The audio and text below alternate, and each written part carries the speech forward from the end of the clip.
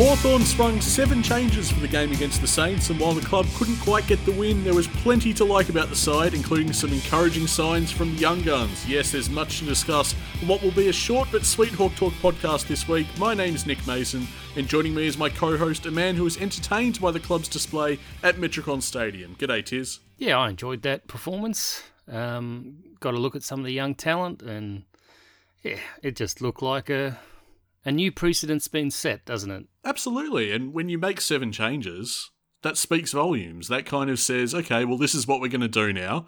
And I thought they rolled with it beautifully. I mean, you don't expect a team to be that competitive and get within striking distance of getting the W when you make that many changes. But I thought we did well, all things considered. Yeah, and congratulations to Damon Greaves on an extraordinarily good debut in what was a pretty poor display from the midfield after Worpel went off, but Greaves got a great number of touches, and disposal efficiency was, it's not as good as Hardwick, but it's bloody close. He had 17 touches at 94.1% disposal efficiency. And get this, a team high 7 marks, which you wouldn't expect, but there you are. Equal team high 6 rebound 50s, 4 score involvements, 1 goal assist, which was an absolute beauty, don't you reckon, Tiz? Well, that was his first touch in footy. It was. Lovely little pass to Gunston, who went back and slotted it.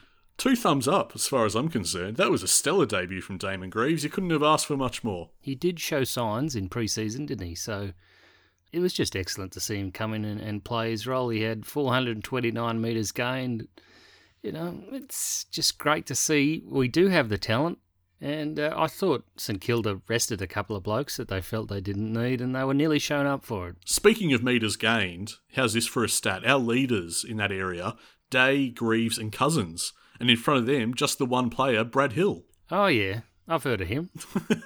Stellar display from the boys, isn't it? And it sort of showed that they were spreading it round a bit, weren't they? Indeed they were. I want to highlight the exploits of Will Day since we bring him up. A career-high 21 touches, ran at 76.2% disposal efficiency and equal team-high 6 rebound 50s. That's along with Greaves there. Do you reckon it's worthy of a rising star nom? Yeah, I think that happens this week, don't you? Surely. He's been... Well, I believe Jacob's been touting it on Twitter that if he were only included in the AFL ratings, that he would definitely be the top scorer for his age. So they just keep on moving the bar on him. It's quite strange. At least 8 games played, all this kind of stuff. But I notice he's included in the squad for the 22 under 22, as is James Worpel. Just saying his name makes me angry, Nick. What was that incident that went absolutely unchallenged by the umpire? And the commentary team. They did not even think to ruminate on it. Was that too high? Or, gee, what happened to James Worpel there? Was that a legal act there by the Saints player? They didn't even bring it up like it was a possibility. Kicking in danger every day of the week. Initially, I was worried about that, but then I thought, oh, he's got him head high. But look, I don't know. I just think it was poor for it, A, not to be called, but B, just not even mentioned for what it was. It looked horrible. And clearly it was horrible. He sustained a pretty severe injury to his AC joint. He's done for the season now, James Worpel, sadly. He's returned to Melbourne for surgery. We heard from Graham Wright, who explained the situation today. James and his club doctors decided it was in his best interest to undergo surgery as quickly as possible in order to begin his rehabilitation. Given where our season is currently at, the silver lining for us and James is that he'll be fit and firing in time for a return to pre-season training. So there's our PCM winner with an injury. It's quite remarkable, isn't it? You can't take a trick at the Hawthorn Football Club. If you're a good player, if you're kicking goals, either literally or figuratively, it doesn't matter. You will sustain an injury eventually. And he was going great guns as well. He was having a great game, 17 touches at 94.1%. A team high, 9 contested possessions. He was our best on ground, basically. Most touches in the first quarter, 10.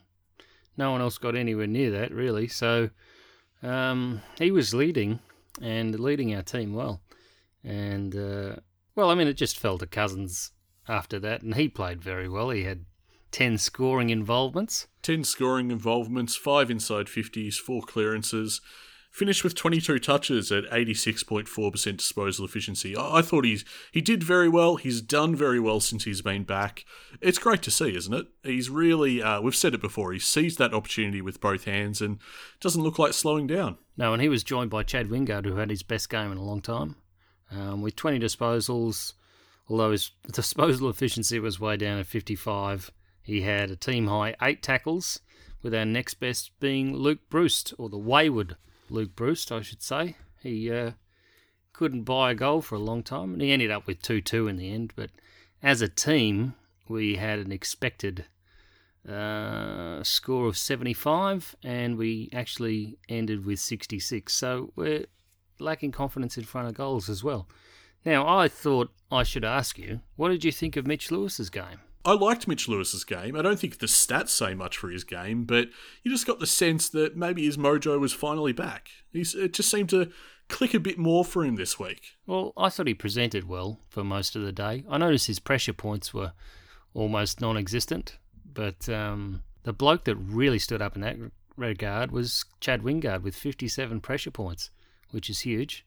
No one else, apart from Jack Steele, 65, really got within a bull's roar of that for us. So he was really switched on, Wingard, and I can't believe we haven't seen more of him in the middle, to be quite honest. It looks like that's what they're trying to do with him all of a sudden, which is, well, for mine, long overdue. It seems to be reaping the benefits for us. But circling back around to Mitch Lewis, he's not the guy that you need the pressure points from. I mean, it would be nice, but that's left to the small brigade, isn't it, Tiz? Surely. Well, I just wonder if they said, forget about the rest of the game, just present and mark and do what you can there. I noticed Tim O'Brien was very good on his metres gained this week, which isn't something we normally see from him, but his pressure points were below his average as well.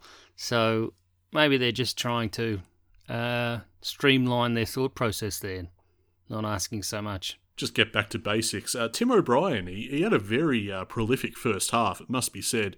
Only the 7 touches by the end of the game, but registered 5 pretty valuable marks, and he's called glimpses for a reason, Tiz. Yeah. He was as frustrating as ever, really, early on, and then he took a nice mark. I thought Mitch Lewis's big mark was pretty damn awesome at the start of the third quarter. Couldn't finish the goal. The wind took it, but good signs. Of course, the forward line did look a bit different this week because we played Blake Hardwick as a forward pocket, which I guess was accommodating for Greaves being in the team. Greaves played Hardwick's usual role of the small defender, and we moved Hardwick down to the forward pocket. How do you think that went? Went well until they worked out how to play on him. So essentially, to summarise, it went well until it didn't. Yes, exactly. But he gave us some good efforts on the inside. I thought his attack of the contest remained unchanged, and I think he punched it forward in one scoring chain, and he had 4 score involvement, so nice goal as well. So if he wants to play there, I think Greaves could keep him up the field there. He's certainly a lovely kick for goal. It's something worth persisting with. You know, it's nice to know that we have that in our arsenal, in our toolkit. We can just deploy that if we need to. Yeah, that's the kind of experimentation we want to see. Exactly right. The other small forward, Josh Morris, back in the team, still pretty green, it must be said. 4 touches for the game. Granted, he had only 60% game time. Warple was the only Hawk with less. So, look, I'll concede that, you know, he didn't quite have the same opportunity as some of the other boys, but... he pulled a calf at one point, I remember. Oh, did he? Oh, that completely slipped my mind. There you go. Yeah, didn't get a touch in the final quarter there, but, yeah, you know, didn't see much from him. Seemed to be having one of those games where he couldn't get near it. So, but that happens as a young lad, and he's still very young. Oh, yeah. Got to keep in mind, what's that, his 3rd, 4th game or something? It's still very early days, so I'm not that worried. I mean, this is the kind of game where, for a loss, I kind of enjoyed it. Like, I was entertained by it, I was pleased by what I saw. I had trouble extracting too many negatives from it. I don't know if that was the same for you. Oh, well, let's go to your favourite pinata. Jonathan Segler. What did you think? Mate, he only gave away 1 free the entire day. And he got one as well. He evened up the ledger. So, yeah, I thought Segler played one of his better games in the absence of McAvoy, which is stunning. Interesting, isn't it? Yeah, That was one of his better games, wasn't it? It was. He was taking marks around the ground, and he was getting contested and uncontested possessions. He usually doesn't find space to himself, but I thought that was excellent. 8 scoring involvements in the end, and there was a wonderful tap from the centre for the clearance back over his shoulder that just oozed class. So good signs from him, and something that I'm very happy to see. Yeah, me too. I really saw no great reason to be critical of Segler this week. He didn't really serve anything up that I really notably hated. One thing I will praise him for, actually, is he looked at the ball in the ruck contest. Yeah. And it's incredible what can happen when you do, Tiz. Yeah, I think you need to be a bit more, conceited. Just play your own game in the ruck, really. Don't worry about the other fellow when you're as tall as Segler and you've got the reach and the tap work that we know he can do. The other bloke I wanted to highlight was Dylan Moore, who scored an extraordinary goal, and I really enjoyed that. That got me up and about, but he also had 5 contested possessions. So, although he only had 6 touches for the game and went missing for large portions, it was encouraging from a bloke we haven't seen for a very long time. That's right. That's fine on return, I think, and you got to consider that the most experience he's had leading up to this has been those scratch matches, which I'm not convinced that says a lot about, I don't think it's quite the emulation that teams would like it to be. Say, like what you get in the VFL. It's not going to be a good initiation back to senior level. So, look, I think he did fine. And I've got to say, that goal, that was one of our best all year. I thoroughly enjoyed that. And I'm going to nominate 2 blokes for arrest. And they would be Giath and, this won't shock you, but Morrison, who got a lot of it, but he got 14 touches in the end, but there are a couple of shocking clangers. I would agree with CJ, yep. I like his game still, and I think he's going to be a pretty special player for us. But it's time. Give him a spell. As for Morrison, like I said, a little bit of trouble for me extracting too many negatives personally from this game, but Harry Morrison really drove me up the wall. It's just too many deer in headlights moments where he just turns the ball over and it kills us. It was a really bad day for him for those. It wasn't so much that, they were just poor percentage plays a couple of times. And because I know there were clangers from both Frawley and Frost that were just as bad, if not worse, because they were closer to goal. But yeah, the Morrison ones were just poorly thought out. And it was quite obvious, even sitting at home, that wasn't the option to take. Well, I mean, Morrison effectively shut the door on the contest. Him and Frost. Because Morrison centres that footy, the Saints surge forward, and fortunately enough for us, they only kicked it behind. But then the ball is in the hand of Frost, who's like, okay, I'm just going to roll the dice here, and miskicks it. Howe doesn't have a chance. And then the game's over a split second later. So, I don't know. But these things happen when you're not playing well, don't they? It's there's a little bit of a disconnect, and you only need a split second of hesitation. I know Bruce kicked into the man on the mark at the end of the first quarter when Ryder was quite clearly over the mark. Wasn't picked up. It's been a very... Was that Mollison again? There's some anomalies in the free kick count now. It's getting a little ridiculous. That one that I highlighted on our socials, Tiz, the one with Liam Shields tackling Butler, I couldn't believe it. As much as everyone went crazy at the Warple one, I could not believe that Liam Shields wasn't paid a free for that. And then he screamed it at the umpire, pay holding the ball, didn't he? Yeah, I'm glad the mics picked it up. Because Liam Shields in that moment was every single Hawthorn fan around the world. That was awful. Now, this is interesting. No frees were paid in defensive 50 for either side. Really? Yeah. That's incredibly unusual. I mean, we can't usually buy a free in defensive 50, but for St Kilda not be able to buy a free as well is strange. Now, are we going to talk about the post-match? Because we heard from Matthew, who hit us up at Hawk Talk Pod. What has been Clarko's media strategy over the last few weeks? I would say diversionary tactics. Nothing to see here, look over there. I know it's been characterised as whinging. It certainly hasn't been whinge-free, but he wasn't whinging about how St Kilda approached the game. He was just showing how they approached the game.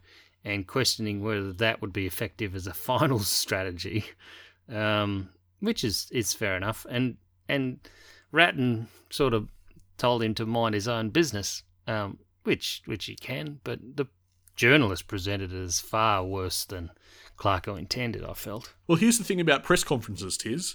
Basically, the coach sits down and the media in attendance ask him, hey, Clarko, what do you think of the game? How was it won and lost? And then he tells you.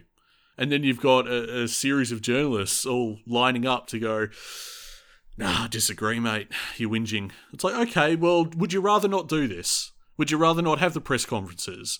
Because he's going to talk about the game. If you ask him about the game, he's going to tell you what St Kilda did that was effective, and he's going to speculate, well, is that going to be enough to win a fight? And these are all legitimate questions, and I'll tell you why they're legitimate questions, because not one person, not one so-called expert in the footy media right now has the Saints tipped as a legitimate finals threat. Oh yeah, they'll play finals footy, most likely, but they're not winning the flag as far as any of those guys are concerned. So it's very rich of them to come out and say, oh, Clarko's whinging. You agree with him. You just don't know it. That is the sad part. You agree that St Kilda's not playing a brand that's going to get the job done, and Clarko said as much, and then you took it out on him. It is ludicrous. And he's been right to complain about some of the fog that's going on around list management and how many people have had to be cut off the club's payroll and all that kind of stuff. These are frustrations for everybody, and just because he's the only one voicing them doesn't mean he's the lone whinger. I'm sure these points are being made behind closed doors many, many times. It's the thing that no one on SEN, Fox Footy, Channel 7, no one will ever mention the fact that Clarko's actually been 100% right. In all of these so-called tirades or whinges that he's had, he's been on the money every single time. The umpiring, when he brought it up, he was right to, because it still sucks, clearly. Lo and behold, the dial hasn't shifted anywhere with that. It's the umpiring is still abhorrent and everyone knows it. That's only apparent in Hawthorn games. It's pretty well managed in the other ones, but go on. Papley, the other one, clearly he was staging. We know that now. That was proved. And I think he has a very fair point talking about the lack of communication from the league to identify what the strategy is going forward. That is a valid concern, not just for Hawthorn, although it would benefit us in our rebuild. It is a valid concern for all clubs. Everyone should know what they're meant to be doing in 2021. And I can't wait for him to be proven correct on Geelong ain't that good. His track record has been superb. Just because he's been outspoken doesn't mean he's wrong. And I know people are used to saying that with Jeff Kennett, who has a remarkable track record the other way. But for Alistair Clarkson, he's done pretty well for himself this year. But we were talking about the departures off the list last week and how they should be celebrated and announced, and those players should be recognised next year or at the soonest moment possible. But there's a lot of people, due to the soft cap being lessened, that are going to have to leave the club. That's right. It was announced, this comes from hawthornfc.com.au today, following the announcement of a heavily decreased soft cap in 2021 and beyond. The club has parted ways with Damien Carroll, Max Bailey, Mark Gabello, Torren Baker and Brett Deledio. And Graham Wright said it was incredibly tough to say goodbye to so many great Hawthorn people, but unfortunately, due to the decreases in the soft cap, some difficult decisions needed to be made. And I like this quote from Wrighty coming up. Over the past month, he says, we have had to make very difficult decisions regarding good Hawthorn people. Each of these people have departed our club at no fault of their own, and all of them will be an amazing asset to any organisation. Damien, Marco, Max, Torren and Brett all have tremendous values, exceptional skills, and our club is a better place for them having worked there.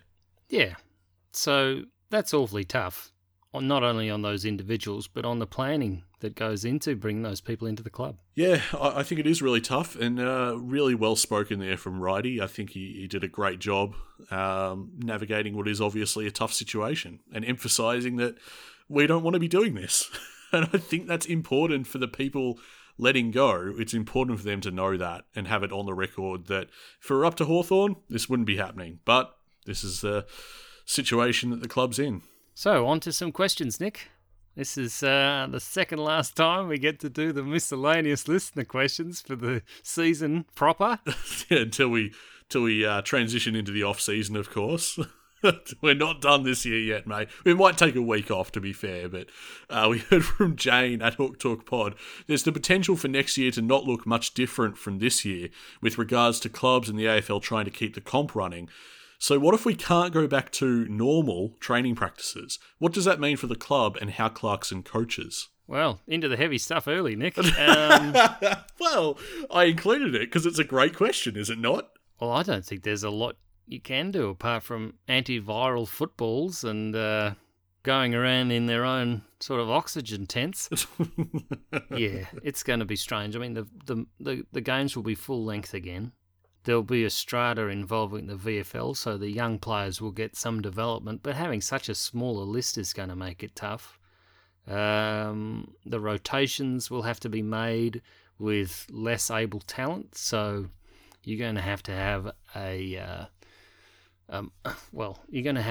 a far less technically gifted game plan. You can't rely on skills if Jane's correct in saying that we're just not going to be able to have the training practices that create cohesion in a side. Something else that Jane's spot on about here is I don't think it is going to look much different in the sense that in 2021, much in the same way as 2020 demonstrated this, for every single team, it is really adapt or perish. This off-season is going to be massive, and that's why it's imperative that the AFL start communicating properly and let everyone know what's actually ahead of them and what their plans are and what they intend to roll out and stick to as best as they possibly can. If teams don't get on board with that as quickly as possible, the next season will be a write-off as well. If it is this bad next year, can we really have such a compromised game again? Like, would the players even agree to play? There's too much money, mate. It's going to go ahead one way or another. If we know anything by the end of this season, the AFL will do whatever they can to keep the comp alive. Yeah, it's true. It almost doesn't matter which form it takes. Like, where do you want to play the games? What time do you want to play them? We'll go anywhere, anytime. To be honest, I felt when all this started really hyping up that this was the time for AFLX. I was just thinking that. Yeah. If there was ever a moment, this year was the AFLX premiership year. And they scribbed it. They should have gone with it. Yeah, I mean, as much as I loathe that concept and the competition, I feel that you're on the money. I feel that you're correct in saying that. It would have been the ideal year for it, but, oh well. We heard from Dino, who wants to talk about our midfield situation. He wants to know, what are we trotting out next season come round one? I know I have a few ideas about this. Yeah, we're going to the trade table to trade out a draft pick for a ready-made midfielder. No, that is the stuff of nightmares at this point. No, I will not. Well, that's the only way you're going to see significant change, I feel. No, come on. Let's not have that. I'm talking about the continued development of James Cousins is something I look forward to. Jones will be back by then, fit and healthy. So I don't know about round one, but... They're all very similar players, though. We need a dynamic burst player. You're saying maybe someone like young, 19-year-old, rhymes with Min for Guinness? Yeah. Well, I mean, he's a running machine. I'm not sure how quick he is, to be honest, because I haven't really seen any of his games since he's put some weight on, which, he has obviously done. He's looking pretty mint. So, I don't know. There's rumours about a couple of midfielders on the list being excess to requirements and maybe put up for trade. I saw Jordan Lewis was talking about letting Gunston go or letting Bruce go if they wanted to go, is how he termed it. But Liam Shields went without mention in Lewis's little tirade. So yeah, I feel sure he's also earned whatever ridiculous thing he's trying to suggest, that they may be able to leave the club, having earned the right to leave, which is an odd concept. There's a word for this in the media game, mate. Padding. It's padding, is it? Yeah. I just feel he's overcompensating sometimes, Lewis, don't you? He's just trying to not seem like an old Hawthorn legend, which indubitably is. He's playing the media game perfectly. I don't know what it is. I don't know what his end goal is, but he's firmly entrenching himself as a Kane Cornes light. He's kind of the next wave of that sort of media personality, and it's deeply frustrating. But on the other hand, you got to pay it. Like, he is playing this superbly, and hats off. Really annoying, Jordan. Well done. And putting it from the player's point of view as well, that it's their earned right. Just makes What was this on? Was it on SEN or Fox? Or one of the things he's on. He's on everywhere, Geordie, now. It's ridiculous. Yeah, one of their primary partners is like, all right, Jordan, just make it quick, mate. Say whatever you want, and then we'll get to promoting more Pawtucky hams, eh? That's basically what it is. It's just... And you think it's bad now. You wait to the off-season. It's going to be absolutely horrendous. So the difference, if we're going to find any, in the midfield next year will be the outside run. Yeah. That's what we need. Some change of pace. I absolutely agree. We had a question on this from Woz at Hawk Talk Pod. What's our go-to wing plan in 2 years' time? And he puts forth Downey and Finn, which is, that's a start. But it did make me think, Woz is onto something here because Hendo will probably drop off the list at the end of this year. Post-season. Smith is gone. Yeah, Smith will be gone as well. By then. Yeah, by then. And then you start to wonder, gee, who's playing wing at Hawthorn? Well, Scully's still there. Yeah, but that's one bloke. Like, we kind of need a bit of depth there, Do you reckon we could tell O'Meara to lose the biceps and just put him loose on the wing? I don't think the women and homosexual men will abide by that, personally.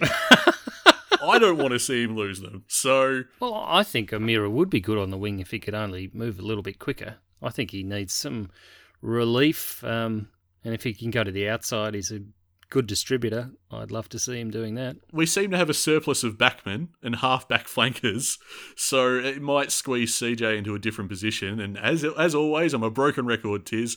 Let's put CJ on the wing.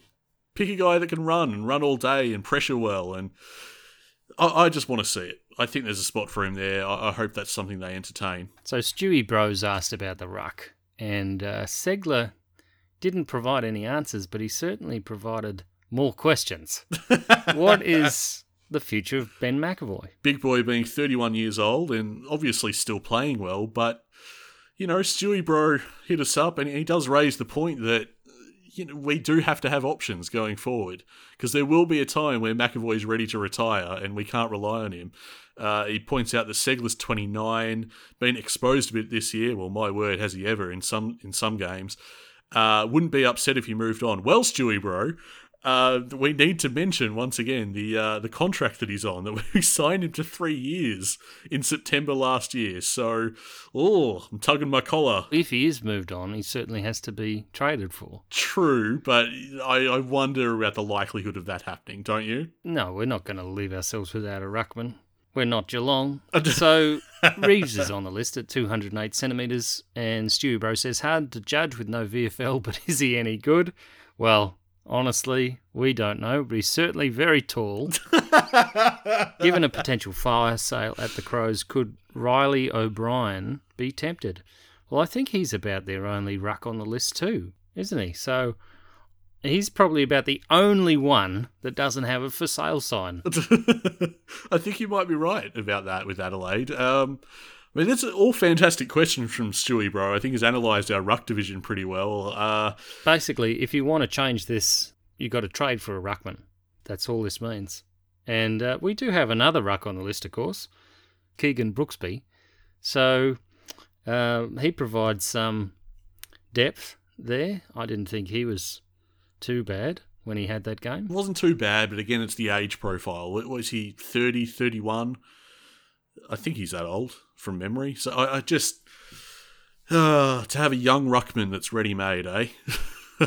I wish we knew how Reeves was going, because as you say, he's bloody tall, and that's his number one advantage as far as we can tell, because we simply haven't seen him much. It'd be nice to have the VFL back next year and get a look at him. When he does get the football, he is very clean at disposal. I remember noticing that last year, but not a prolific ball winner. We've talked about the other lines. Let's move our focus to the forward line now. We heard from Mal. Can we have Ben Brown, please? We do well with full forwards from Tasmania. Now, you're a keen North watcher, Nick. What are they doing with Ben Brown? They're just not playing him, and he seems like he's ready and fit to go, so No one's calling out the tanking, so what's really going on down at Arden Street? Don't know, don't care. We'll take Ben Brown, sure, for a packet of chips. Or what's he, uncontracted? Is he going to walk out or what? You got to take Polek with him in any exchange. Well, they don't seem interested in playing him either. Yeah, but he demanded selection after he went and played for the Pies. Did you see that in the scrimmage? That was good. Do we want Ben Brown? He's 28. I think he's turning 28 soon, so... Nearly won a Coleman with a terrible team. My problem with the whole Ben Brown thing is you kind of... There's only so many tall, big forwards you can play, and I feel he'd be pinching a spot from Lewis or O'Brien or Jecker in due course. Yeah, that's not a good argument. If Ben Brown can honestly get a spot away from Tim O'Brien, you could count the cares I give. Okay, well, yeah, maybe I misspoke there. At the moment, there's no real competition for those big spots in our side. I refuse to think it's the talent. I'm sure it's the system and the game plan. I hope we can work something out and troubleshoot it over the off-season. God, my fingers are firmly crossed for that. Speaking of the forward line, we heard from Tom. Mitchy Lewis looked a real focal point for us on Sunday. Do we bring someone in with this trade period to partner him or stick with Pato and TOB? So a very squarely related question to what we were just talking about. No, we'll probably stick with that formation. I think it's got to evolve unless we get Tex or Big Ben Brown. That's about it. I wouldn't say it's necessarily a priority for the club. I'd be shocked if it was. Now we heard from Peter as well. I know we're looking at a boy named Connor Downey, but what sort of player should we chase? Don't mention that the draft is compromised or the white noise will befall Clarko. Look, there's a couple of decent forwards that will probably be turned into a very able backman that we can bring to the club. As is our want. That is the trend. What's his name? Thilthorpe? That's I think is the one that we'd probably end up with, just from what I've been reading. So, but we'll do a whole episode on the draft breakdown and exactly how many picks we'll be taking and if indeed we can find a way to get 2 in the 10. Mind you, it falls off markedly from about pick 7, so you got to be careful. What type of player? Let's address this in very broad terms, because I'm thinking what type of player. I'm looking at outside runners, and as we discussed before, I'd be interested to see if we could get a ruck, but I don't know. Could I just put up my hand and ask for a footballer's footballer? I feel like we've recruited some of the glitzy and glamour-like players from other clubs recently, and I just want someone akin to Shields who turns up every week and just gets it done. I wouldn't mind a rough as guts, brutal bastard in the vein of Campbell Brown, just the bludgeons the opposition every week. Or someone like Ruffy who's just got that physical presence and rolls into the midfield and all of a sudden there's just enough space for Mitchell to get around and do what he wants to do. We heard from Richard too. Does Poppy get a final game? No. Yeah, look, I'm inclined to agree. I'm not sure it happens, but then, I don't know, it'd be nice for him, I guess. I'm just not sure. I think the club's finally turned that corner now. They were saying that they had, but I think they actually have now, so I'm not sure he gets that final game. And our last listener question here in the miscellaneous listener questions section of the pod, Tiz, Hutch hit us up. Hey guys, put on your tinfoil hat and look at this. Just one more little way we've been screwed this year. Twice this season he's worked out. We've had an advantage coming off a longer break compared to our opponents. On 4 occasions we've had an equal break between games. On 8 occasions we've been at a disadvantage. And we've had the Gold Coast fixture released today. We're playing a Sunday afternoon game for our final one of the season. Our rest day differential, I believe, sits at a negative 12 days.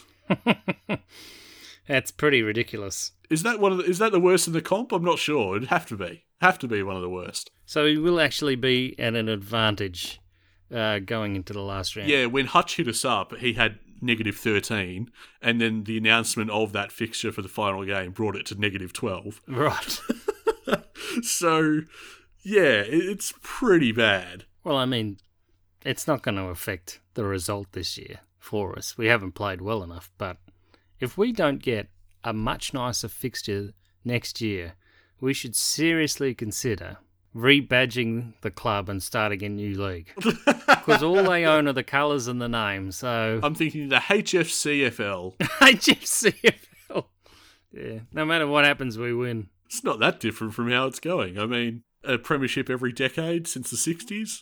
We always win eventually. But it's an excellent study, and that's the kind of thing I do each year before we begin. That's right, the ghost fixture. It does bear out. The ghost fixturing does bear out, especially if you get a really good side playing your opposition the week before you do, and they give them an absolute pummeling.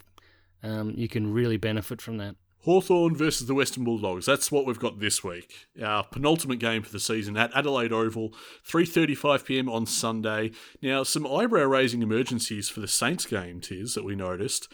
Finn McGuinness was there, Cozzy, Ross, and your boy Nash. Now, is that a cue for what to expect this week, do you think? Oh, I hope so.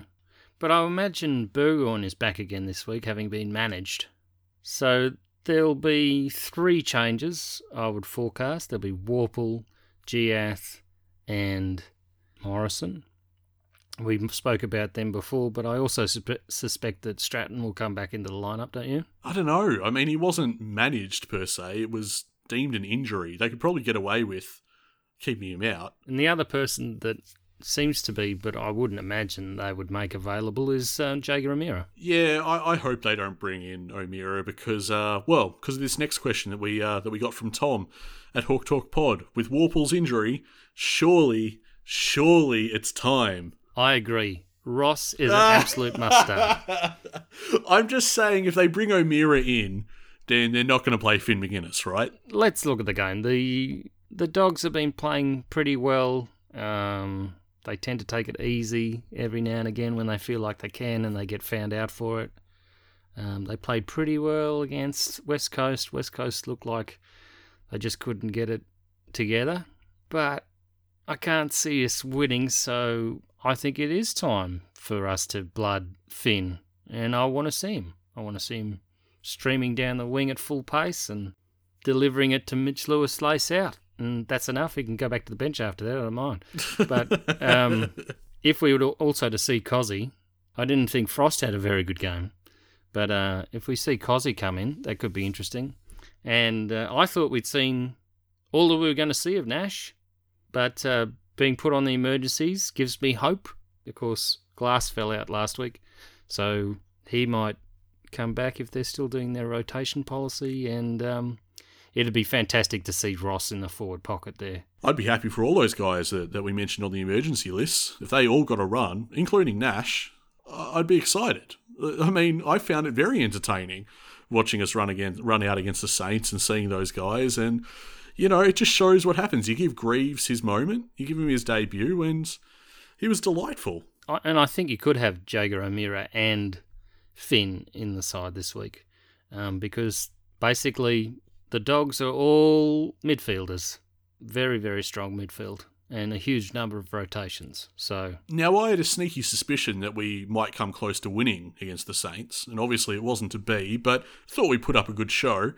What's your thoughts on this week against the Dogs? I don't think the Dogs fear anything from Hawthorn. They've had the wood over us for quite some time now. They play a game plan that doesn't agree with our structures. So, they'd be looking to score a bit more heavily this week. I thought they were thwarted by their own efforts in front of goal. So if they convert better than last week, as they probably will, let's face it, it's that kind of year, we won't have the men on the park to match them. But maybe I'm being a little bit defeatist. It's not the most positive environment down here at the moment. No, I mean, look, you say that we don't have the men to match them, but Durnham... What was that? Durnham. That's not me, Tiz. I saw Durnham. Durnham.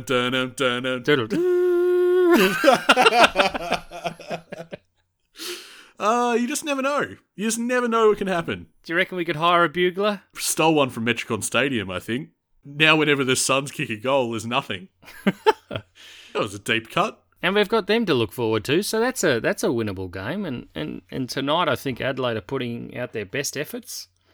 Trying to get off the bottom of the ladder, even though it's almost completely impossible, isn't it? I think it is impossible, yeah. So they've just beaten the Giants by 2 goals.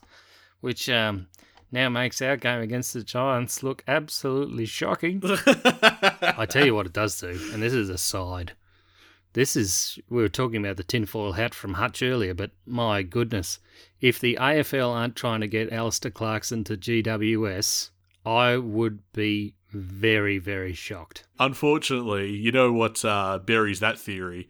It's the fact that the Giants just extended Leon Cameron's contract. Did they actually do it? That is madness. I thought they'd just be talking about it. This comes from foxsports.com.au. When was this published? I'll just scroll up. September 2nd. On Tuesday, both parties signed off on a deal that secures Cameron to the Giants until at least the end of 2023. All right, scratch that. Let's just cut all that. And Melbourne. The AFL are trying to get Alistair to Melbourne after, and what is a choice moment from all the presses this year is when Goodwin said, "We've got to be more ruthless as a club."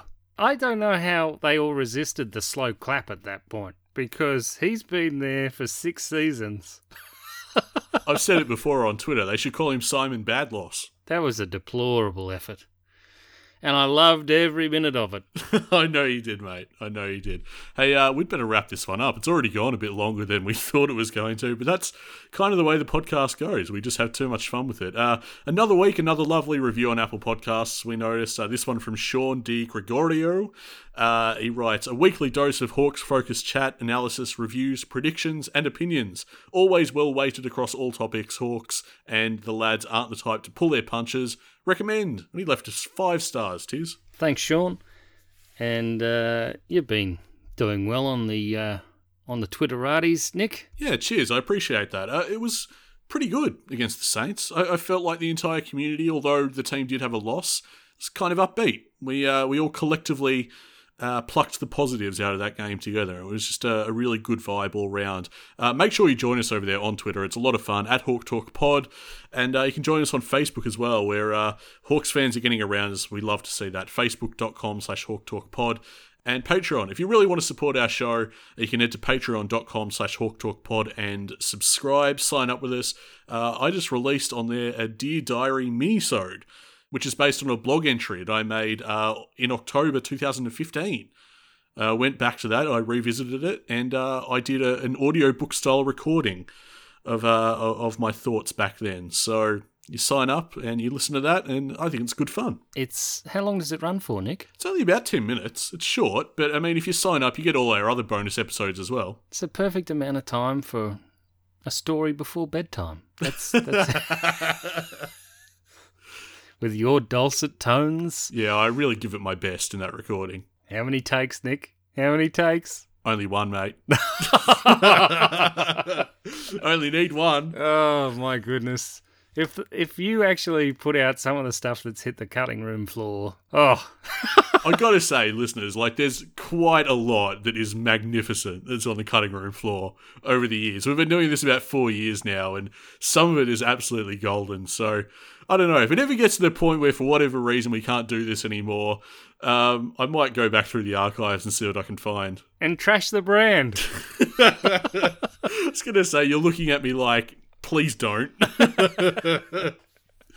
We'll wait and see what happens. I'm feeling pretty good about the club, mate. 2 games left, then we hit the off-season. We'll take a bit of a break after that, and then we'll get into the trade stuff and the draft stuff, and bit of life left in the year yet as far as this podcast is concerned. But in terms of the season proper, 2 games left. How are you feeling? Good. I was listening to Will Day when they asked him how it felt out on the ground, and he was talking about the energy levels that the young players were giving to the contest, and also how it lifted up some of the older players. So that's exactly the focus we need, and for a young man like that, who should hopefully be presented with a nomination for the Rising Star this week, that's the future right there. I think that's a fantastic place to leave it. Me personally, I'm really psyched to see our game against the Bulldogs.